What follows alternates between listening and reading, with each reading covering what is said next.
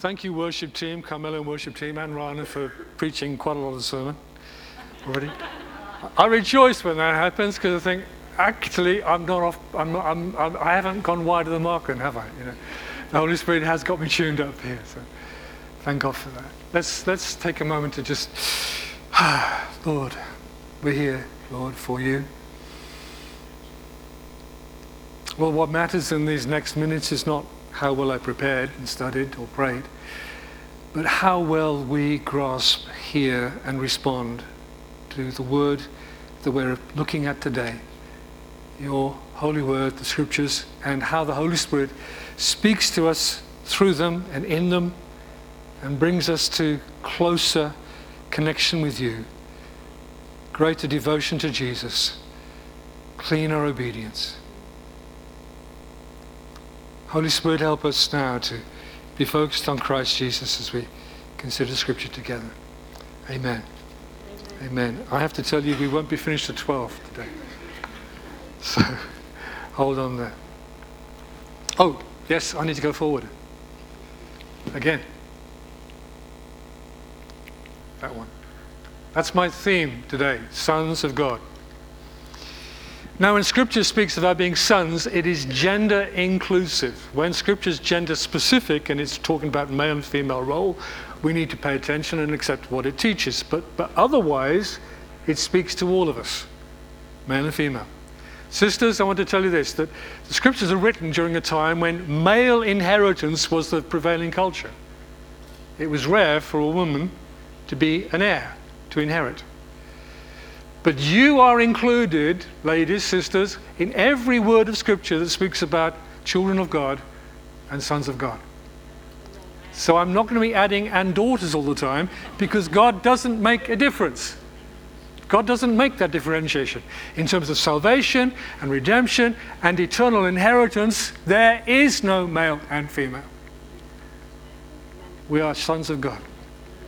Now, our English versions don't always serve us so well. The words child or children in the New Testament can mean at least 5 different Greek words, one meaning baby, one meaning without speech, like a toddler, child, youth, or son. And there are, in fact, dozens of New Testament scriptures that could read son and sons rather than childhood and children. Then there's a strange idea that goes around like God's the father of everybody. Really? Now, I understand where that probably came from. When the prevailing Christian religion was a state religion, if you were in Italy, you were a Catholic, therefore you were a Christian. If you're in Germany or Scandinavia, you're a Lutheran, therefore you're a Christian. And many, many, many decades ago, if you're in England, you're an Anglican and therefore counted as a Christian. So people thought, well, we're all children of God. But that's not what the Bible says. The children of God are those who become children of God through faith in Jesus. They are born of God, born of the Spirit, born from above. They are adopted into God's family. There's a huge difference between a child of God and a child of the world. In fact, the scriptures put it even blunter than that. A child of the devil. Huge difference.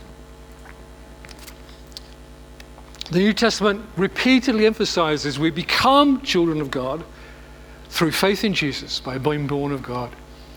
And sons of God is an even stronger statement than children of God, because you can be a child, you can be a kiddie. Oh, look at him, he's sweet. But a son is being marked out as an heir. There's a view to maturity, to responsibility. We're going to entrust the heir with everything.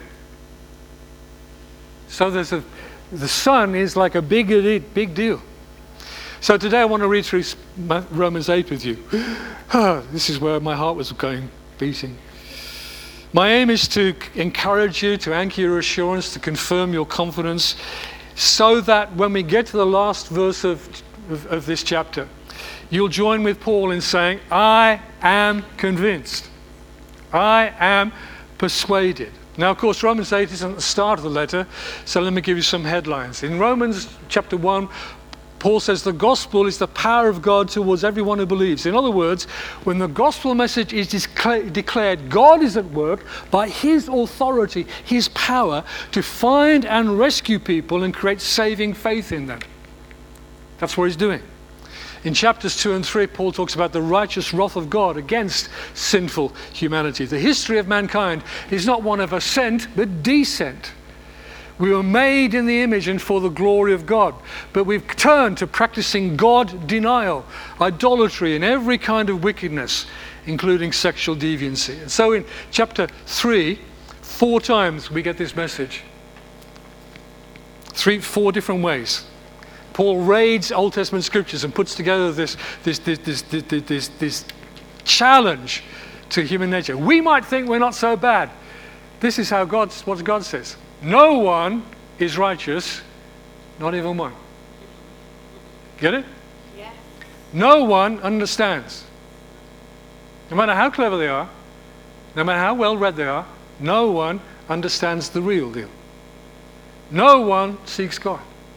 No one does good, not even one. If that is true, and it is true, that means that we're wasting our time comparing ourselves with other people. Because this is the only verdict that matters. How are we going to escape that one? Well, here's the thing. God seeks and finds us. God sought Adam when he was hiding from God in the garden. He sought out Abraham. He appeared to Jacob. He found Moses in the desert. He found Gideon and Saul and David. And the story is the same for any number of the prophets for whom we have some background given. Jesus came to continue that mission of God. The Son of Man came to seek and to save the lost. He didn't come for good people who were doing okay, but they needed a bit of faith which would just finish them off. He came to seek and save really lost people. The ones with no hope, no understanding. They weren't seeking God. They didn't have a clue, but he saves them. That's his rescue. From later in chapter 3 into 4, Paul sets out the huge problem of sin. The answer to the problem of sin, which is that God is not going to justify us on the basis of how well we can do, but on the basis of putting to our credit the righteousness, the rightness of someone else. Who's that? Jesus, his son. He's going to credit us with his righteousness. And Abraham was the first example of someone who trusted God and God justified him. So we come to chapter 5, which starts in this way. The reason we're going to 5 is because 8 picks up on this. Therefore, we've been justified through faith. We have peace with God through our Lord Jesus Christ, through whom we've gained access by faith into this grace in which we stand. Isn't it nice to just stand sometimes and be just still? We stand in the grace of God. And we rejoice in the hope of the glory of God. Hope and glory we'll come back to. Not only that, but we also rejoice in our sufferings because we know that suffering produces perseverance or endurance. And that produces character. And that produces hope. And hope does not disappoint us because God has poured out his love into our hearts through the Holy Spirit, whom he has given us. From this point onwards, through to the end of chapter 8, this is the thread that Paul is weaving. We as Christians approach suffering with assurance and hope of future glory. We deal with the difficult stuff, which Ryan was talking about earlier, because of what we have in the future. What we have now is good, but what we have in the future is like, wow. So then there's some things that Paul works through on the way to chapter 8. Christ sacrificed the ungodly. Jesus just can't stand in our place. He took our sin from us, so that his righteousness could be counted to us. We are dead in Adam, but made alive in Christ. We are dead to sin, but alive to God. The wages of sin is death, but we're released from that penalty. And we're even released from the law, which condemned us. It measured righteousness, and therefore it measured sin. And if you try to just live by keeping the law, you'll never do it. You're incapable of keeping God's moral law. So we're set free from law to stand in grace. Not living under the law, but living by the grace of God. But then we come to Romans 8. And Romans 8 really says this to us, finishing off from Romans 5 and so on. The sons of God are those who are led by the Spirit, not ruled by either the law or fallen human nature. They're ruled by the Holy Spirit. They're led by him. Here we go. Romans 8 verse 1. Therefore there is now no condemnation for those who are in Christ Jesus. For in Christ Jesus the law of the Spirit of life has set you free from the law of sin and death. I'm just going to read this through. For what the law was powerless to do, in that it was weakened by the flesh, which is human nature, God did by sending his own Son in the likeness of sinful man and for sin.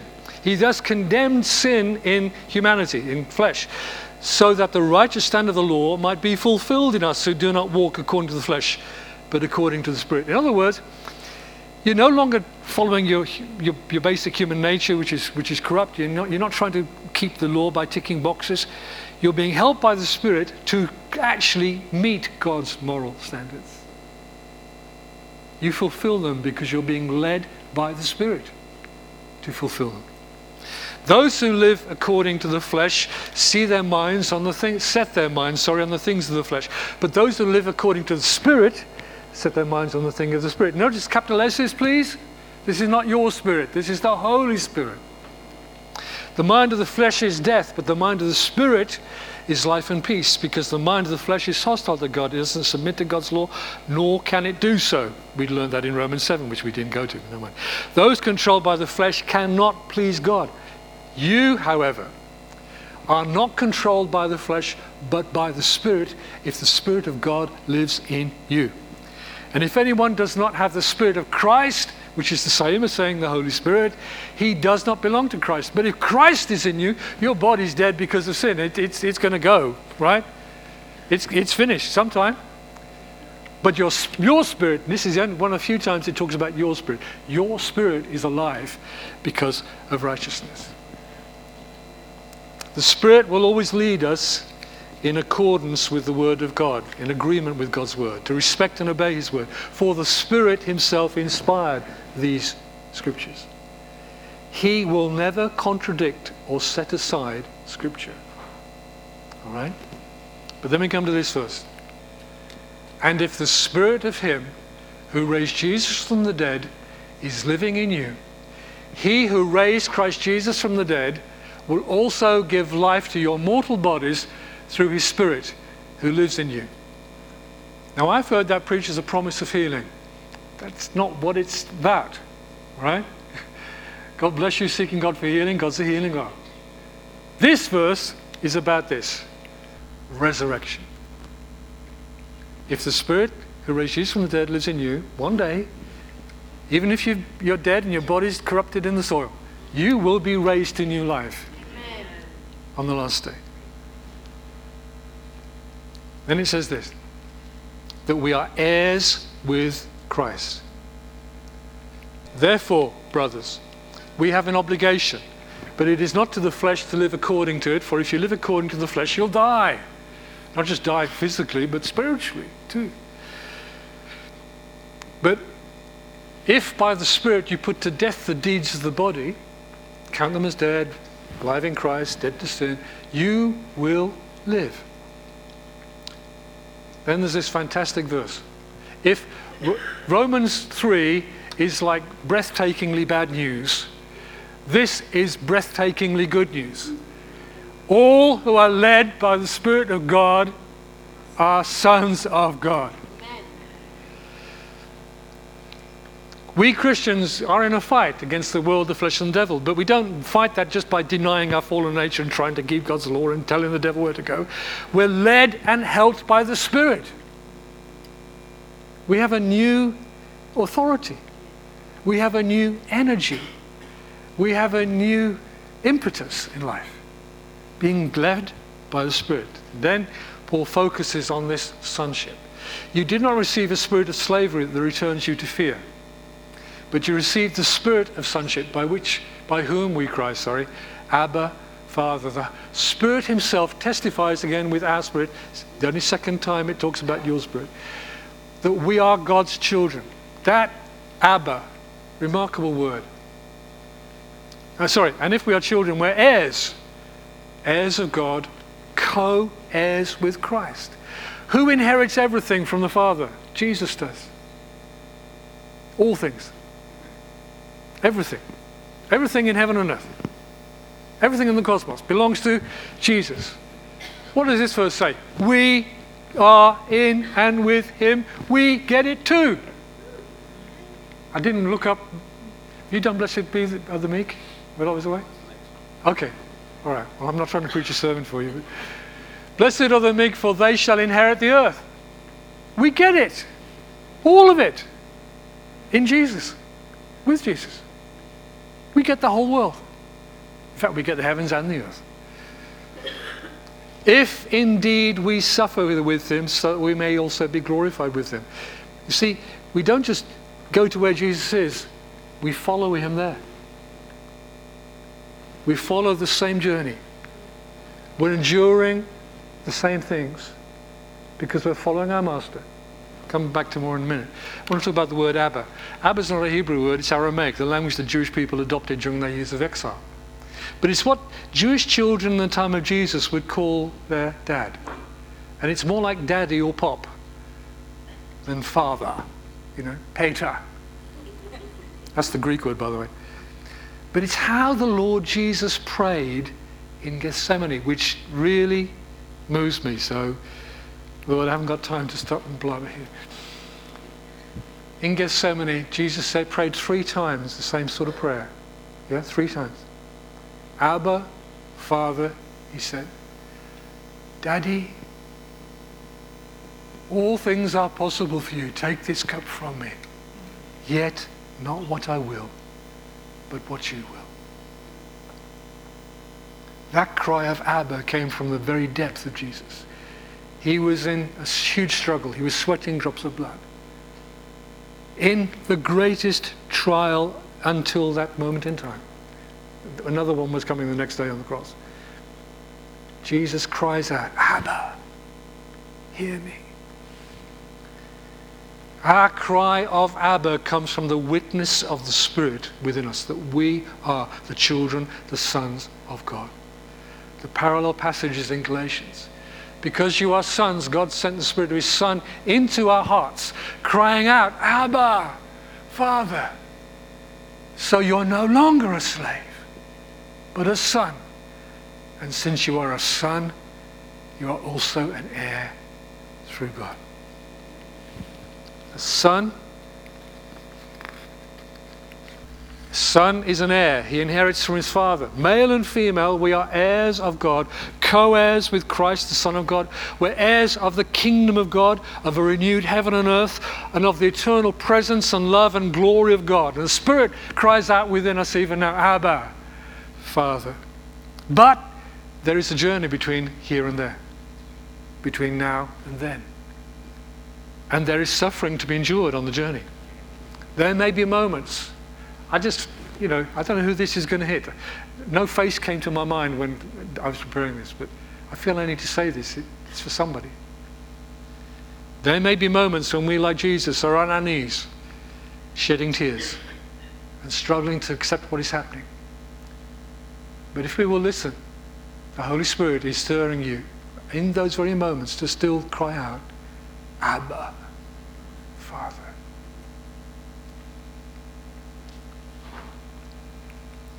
Future glory. Next part of the chapter. I consider that our present sufferings are not comparable to the glory that will be revealed in us. He says the same thing in Corinthians. The creation waits in eager expectation for the revelation of the sons of God. For the creation was subjected to futility. We're talking about the fall of creation, which happened because of the fall of man. Not by its own will, because of the one who subjected it, in hope that the creation itself will be set free from its bondage to decay and brought into the glorious freedom of the children of God. Adam and Eve, collectively, man, male and female, man, made in the image of God, were made to rule creation. Did you get that? Fill the earth, subdue it. Take over the whole place. They failed in the mission because they failed to trust God. And since we rejected our role in the kingdom of God, creation, which is fallen as well, which is why it doesn't work the way it should, creation longs for the sons of God to take up that rule again. Now, there are people who use this verse, the expectation of the sons of God, actually the verse before this one. There's a prophetic trope that's been around for a good while that's based on a misunderstanding and misuse of Romans 8:21. It claims there will come a time when the sons of God are made manifest in this age, when they take over the authorities, the levers of power, and the nations will be Christianized.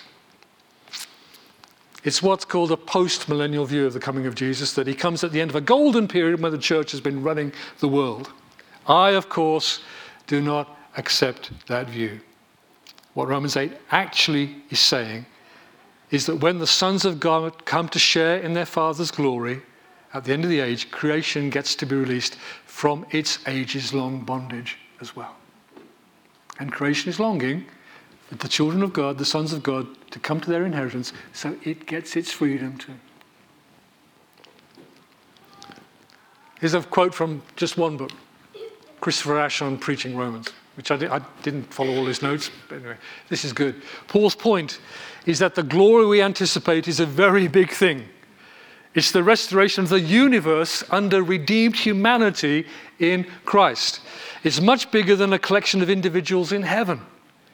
Present suffering is terrible, but it's outweighed by this cosmic vision of glory to come. You know, we talked a lot when I was a kid. All I heard about was going to heaven when you die. Well, heaven's a wonderful place, but it's only the resting place until the resurrection of the dead. And then the saints come with Christ and get resurrection bodies. And if you happen to be one of those really extraordinary, fortunate people who are alive when Jesus comes, you don't even get to die. You get transformed. But they go first, okay? Paul says that they get resurrection first and then you get yours. You think you're so good being there for the last day? Second in the queue. We know, Romans 8:22, that the whole creation has been groaning together in the pains of childbirth until this present time. Maybe that's what earthquakes and earthquakes and eruptions and tidal waves and things is. It's about groaning and childbirth pains. Not only that, but we ourselves, we have the first fruits of the Spirit. We groan inwardly. Now, this is not telling you to be a grumpy old so-and-so. It's saying there's a longing in here that is unearthly. It's otherworldly. We groan inwardly as we wait eagerly for our adoption as sons, the redemption of our bodies. Again, this is resurrection. And if you begin to really get older, you begin to realize your body is failing you. Resurrection seems like a really good thing. For in this hope we are saved. But hope that is seen isn't hope at all. If you've got it, you've got it. But you haven't got it. You're hoping. Your view is ahead of now. Who hopes for what he can already see? But if we hope for what we do not yet see, we wait for it patiently. In the same way, here's some more gobstoppingly good news. In the same way, the Spirit helps us in our weakness. For we do not know how to pray, but the Spirit himself intercedes for us with groans too deep for words. And he who searches our hearts knows the mind of the Spirit, because the Spirit intercedes for the saints according to the will of God. Three things groan. Creation groans for its release from its bondage. Therefore, for the revealing of the sons of God.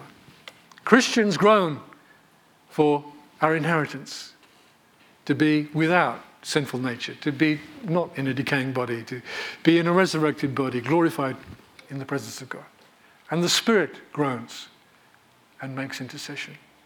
Now here's the thing. Further on, we'll look at the Lord Jesus is our intercessor in heaven. But here the intercessor is on earth, and it's the Spirit. He prays in us and through us and with us. I want you to get this. Let me put it this way. God prays to God.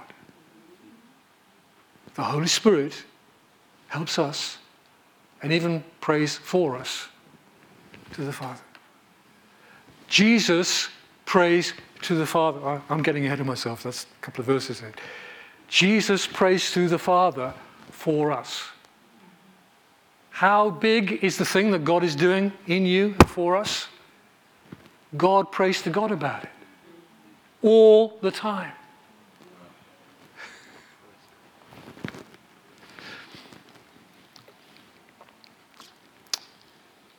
This is not it, is it? What we have now.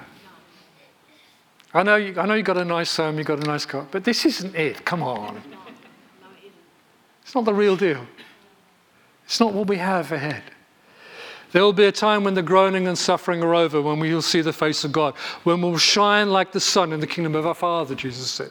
The sufferings of this time are not worth comparing with that glorious inheritance. We wait for our adoption as sons. Now, let me explain adoption to you. You see, adoption, and I've read people write books, I've seen people write books on adoption. And they say, of course, adoption works like this. You go to the nursery, you go to the children's home, and you bring home a child or a baby. And you've adopted him. Oh, he's like, I was adopted, and therefore... I wasn't, actually. I'm talking about somebody else. And you think, you missed the point. That's not biblical adoption. Biblical adoption is like this. Abraham feared he wouldn't have a son, an heir, and therefore his servant Eliezer of Damascus would be his heir. He'd have to adopt him as his heir. And in Greek and Roman societies, childless or those men without sons often adopted a younger man to be their heir. And adoption in Scripture is all about this heirship. You've been chosen to be the heir. A co-heir with Christ. It's nothing to do with babies, all right? Only resurrected and remade people get to hear this. The king will say to those on his right, "Come, you are blessed by my Father. Inherit the kingdom prepared for you from the foundation of the world." So we come to the closing verses. Can I do this in 10 minutes? I should think so. We all know these verses. You can get a T-shirt with some of them on. We think we know them. Well, I pray that we will view them and understand them and then really believe them, all right? God works in all things for our good. That's good. And we know that God works all things together for the good of those who love him, who are called according to his purpose. For those God foreknew, he predestined to be conformed to the image of his Son, so that he would be the firstborn among many brothers. And those he predestined, by the way, brothers is inclusive, yeah, got it? Those he predestined, he also called, those he called, he justified, those he justified, he also glorified. There's a directly parallel passage in Ephesians 1. Blessed be the God and Father of our Lord Jesus Christ, who has blessed us in Christ with every spiritual blessing in the heavenly realms. You could read that as blessing of the capital S, Spirit in the heavenly realms. For he chose us in him before the foundation of the world to be holy and blameless in his presence. This is where verse 5 should start. In love he predestined us for adoption as his sons through Jesus Christ, according to the good pleasure of his will, to the praise of his glorious grace, which is freely given us, sorry, I'm quoting the King James from old habit, given us in the beloved one.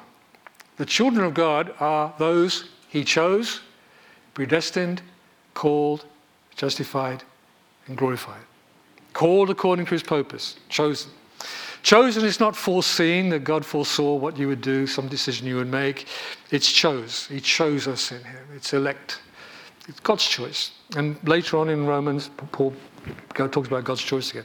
And predestined, when people get fussed about the word predestined, nowhere when the Bible talks about predestined does heaven and hell come next to it. It's not a binary decision of heaven or hell. Predestination. Predestined is always about this. You've been chosen to be conformed to the image of Jesus. Marked out for that purpose. Your purpose is to become more like him. That's what you're marked out for. That's why you were chosen. And we're called, not just invited, but made alive. His word came to us and made us alive.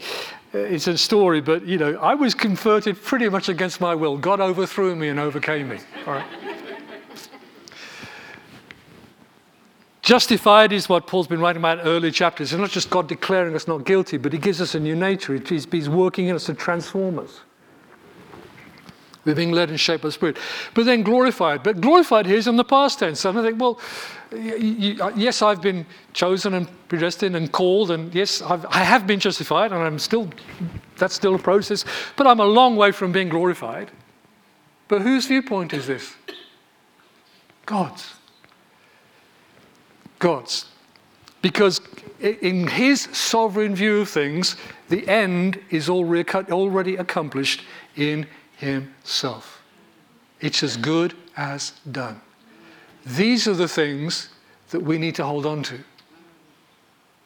for hope's sake.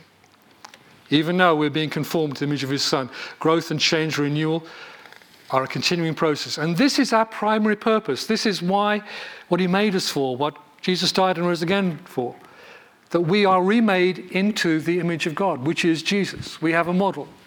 We don't say, well, how would it have turned out if it hadn't sinned? What would the image of God have looked like? Well, we don't need to try and figure that out. We see it in Jesus. The image of God in one man. We may at times in this life be parents, pastors, preachers, pharmacists, professors, politicians, but that is not what we were made for. We were made to bear the image of God. That's our primary purpose. To know him, to become more like him. When the family's left home, when the career is over, that remains our purpose. To be an image bearer. It's our purpose until we draw our last breath on planet Earth. Jesus is the firstborn of many brothers. Now, let me get on. Paul kind of wraps this up with 4 questions. They're rhetorical questions. He throws them at you and you're supposed to come back with an answer. All right? 4 questions. All right? Question number 1. What then shall we say in response to these things? The answer is, if God is for us, who can be against us? He who didn't spare his own son, but gave him up for us all, how will he not also with him freely give us all things? What should we say then? Let's say it. If God is for us, who can be against us? They could try, but it's pretty stupid. They can form a line and queue up. But you know what? It's lunacy to think you can overthrow or overcome the God of heaven and earth. You're going to defeat him. To beat us, you've got to beat him. Have a try. The phrase, did not spare his own son, takes us right back to Genesis 22, when Abraham was called by God to offer up Isaac. 3 times in that chapter, the Lord says to Abraham, your son, your only son. And God had Abraham act out symbolically and prophetically what he would put his son to on that same hillside centuries later, but without any last-minute reprieve. Jesus stayed the Lamb of God until he'd finished dying as the Lamb of God. Having given his only begotten Son for us, what good thing will God withhold from us? Well, he'll withhold the things that you think are good, but he doesn't. But if it's good, he won't withhold it. Second question. Who will bring any charge against God's elect? Who's going to criticize us? Who's going to accuse us? Of course they're going to. But what's the answer? Come on, let's say it together. It is God who justifies. If God calls you not guilty, what are you? Not guilty. Good. But you're not just not guilty, you are justified. You're positively credited with all the righteousness of Jesus. You could not have a higher standing in God's opinion than being in his Son. Amen. God justifies. Whatever anyone says against us, it's God's declaration over us that stands. Now, I know some of you will love this scripture. I've often heard it quoted. Isaiah 54, verse 17. No weapon formed against you shall prosper, and you will refute every tongue that accuses you. Come on, then, keep saying it with me. This is the heritage of the servants of the Lord, and their vindication is from me, declares the Lord.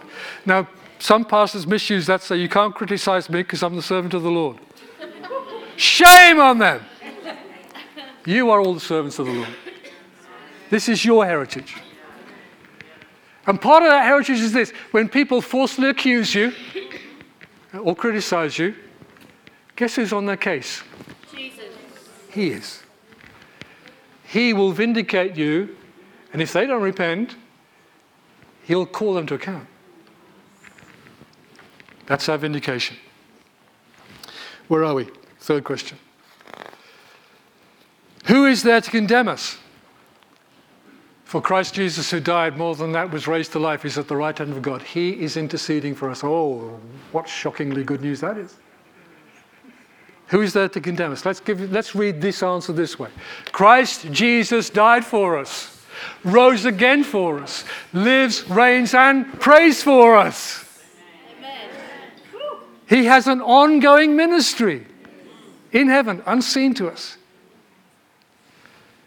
The Spirit intercedes for us with deep groanings. Now Paul reminds us that our Lord and Master in heaven is interceding for us. You might fear that you fail and fall, that some trial may find your faith too small. But Jesus is praying for you. Jesus said to Peter, Satan has desired to sift you like wheat, Peter, but I've prayed for you that your faith doesn't fail. Jesus says to you, I'm praying for you that your faith doesn't fail.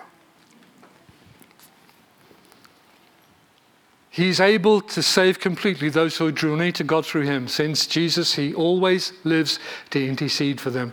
Hebrews 7. Hebrews is a wonderful passage about this intercession of Jesus in the heavens. God the Spirit prays to God the Father for us. God the Son prays to God the Father for us. One old hymn says, before the throne my surety stands. My name is written in his hands. Fourth question, we're almost there. Who shall separate us from the love of Christ? It's a long question. Shall trouble or distress or persecution or famine or nakedness or danger or sword is written, for your sake we face death all day long. We're considered as sheep to be slaughtered. We're like in the queue at the abattoir. Next one.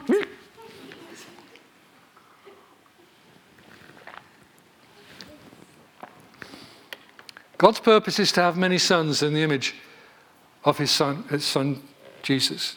It's what he chose and predestined us for. He works all things together for that greatest good. But look at the list of all things there.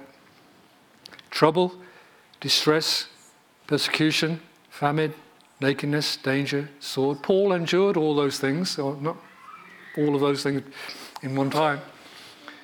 But most of those things he lists in 2 Corinthians 11, talking about his trials, his persecutions, his beaches, his dangers that he'd endured. And his life was ended by a Roman sword because he was a Roman citizen.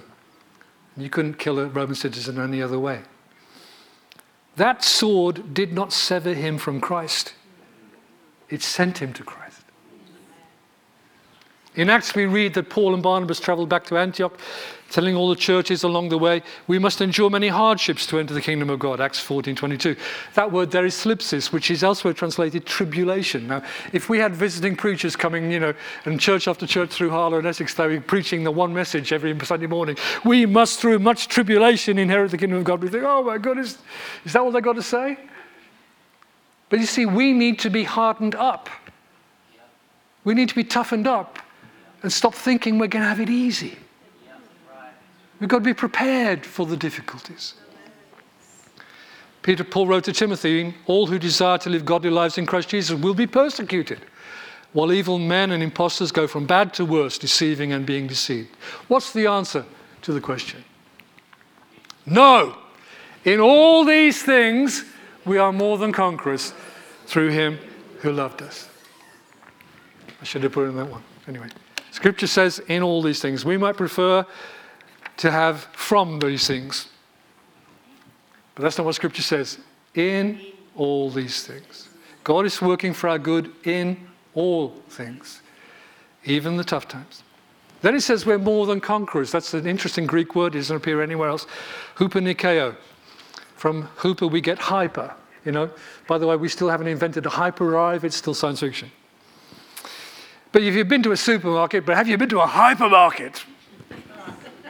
I mean, even the trolleys are, oh dear. Paul is saying we're not just conquerors, we're more than conquerors, we're hyper-conquerors. Why is that? Next verse, or part of it, says, through him who loved us. You see, we're conquerors not by conquering, but by following our conqueror. He's already been there. We don't gain a victory, we follow him in his victory. He's already been through this. He's going to take us through it. He'll bring us through the other side. We walk in his triumph. We're not fighting our way to victory. We're following the victorious one. Following him, walking behind him, walking in his shadow, we might say. But we need to understand overcoming. Because broadly speaking, in most of the scriptures that talk about overcoming, Jesus wrote 7 letters to 7 churches in Revelation about telling them to overcome. John says in his letter that what overcomes the world is our faith. We don't overcome so much by escaping as by enduring, going through with the grace of God. We overcome by simply trusting, seeking, obeying, and following Jesus. It's more about submission, trust, and obedience than having a fist fight. Jesus overcame at Gethsemane. Didn't look like it, but he did. He overcame at Golgotha. Again, didn't look like it. Natural thinking, but he did. What seems like us being beaten up in the eyes of the world is actually our overcoming. Enduring because we know we are loved by Christ. So, here we go. Finish. Are you convinced? Are you persuaded? Yes. For I am convinced that neither death, nor life, come on, say it, nor angels, nor principalities, neither the present, nor the future, nor any powers, nor height, nor depth, nor anything else in all creation will be able to separate us from the love of God that is in Christ Jesus our Lord. Amen. So that's nothing and no one in all creation, in all the cosmos, can separate us from the love of God in Christ Jesus our Lord. And Ron got ahead of me on this one earlier as well, because this is the way I wrote it. Only if you can remove the Lord Jesus from his throne in heaven can you remove one of his true flock from his hands. We are inseparable from him. He holds us. So if you're convinced of these things, you acknowledge that you're not a Christian because you made a good choice for yourself. The Lord chose you. And he sets you on his purpose of being remade in the image of God, which is found in Jesus. He works all things together for that good purpose, even sufferings and troubles. Trust the Lord, trust his word, trust his power and his promises. Depend upon his continuing love and faithfulness. Will he fail? No! He won't. Thank you for that song too. When you endure all things in hope and assurance, you're walking as Jesus walked. You're overcoming as he did. And you're doing so because he's already accomplished it for you. Peter did write to the Philippians that he was confident of this, that he who began a good work in you will carry it on to the completion and to the day of Christ Jesus. Let's pray together. Lord, I commend your dear children here today to your word, which is able to build them up and give them inheritance amongst the saints. And Lord, you don't want us to just scrape into heaven by the skin of our teeth, as some people say. You want us to be on that day, be those who are being welcomed, who are being told they did well. And that's not according to the measure of ability you gave us, but to the measure of faithfulness with which we served and followed you. So I pray that these truths may find real deep roots in our hearts. Because we do have to deal with life. And life sometimes is pretty messy. But we thank you that you have overcome. And you in us are the overcomer. Thank you, Lord Jesus. A blessing from Jude for you. And we'll pray up, sing our last song. Now to him who's able to keep you from stumbling, to present you unblemished in his glorious presence with great joy. To the only God, our Savior, be glory, majesty, dominion, and power and authority through Jesus Christ our Lord, before all time, and now, and for all eternity. Amen. Amen.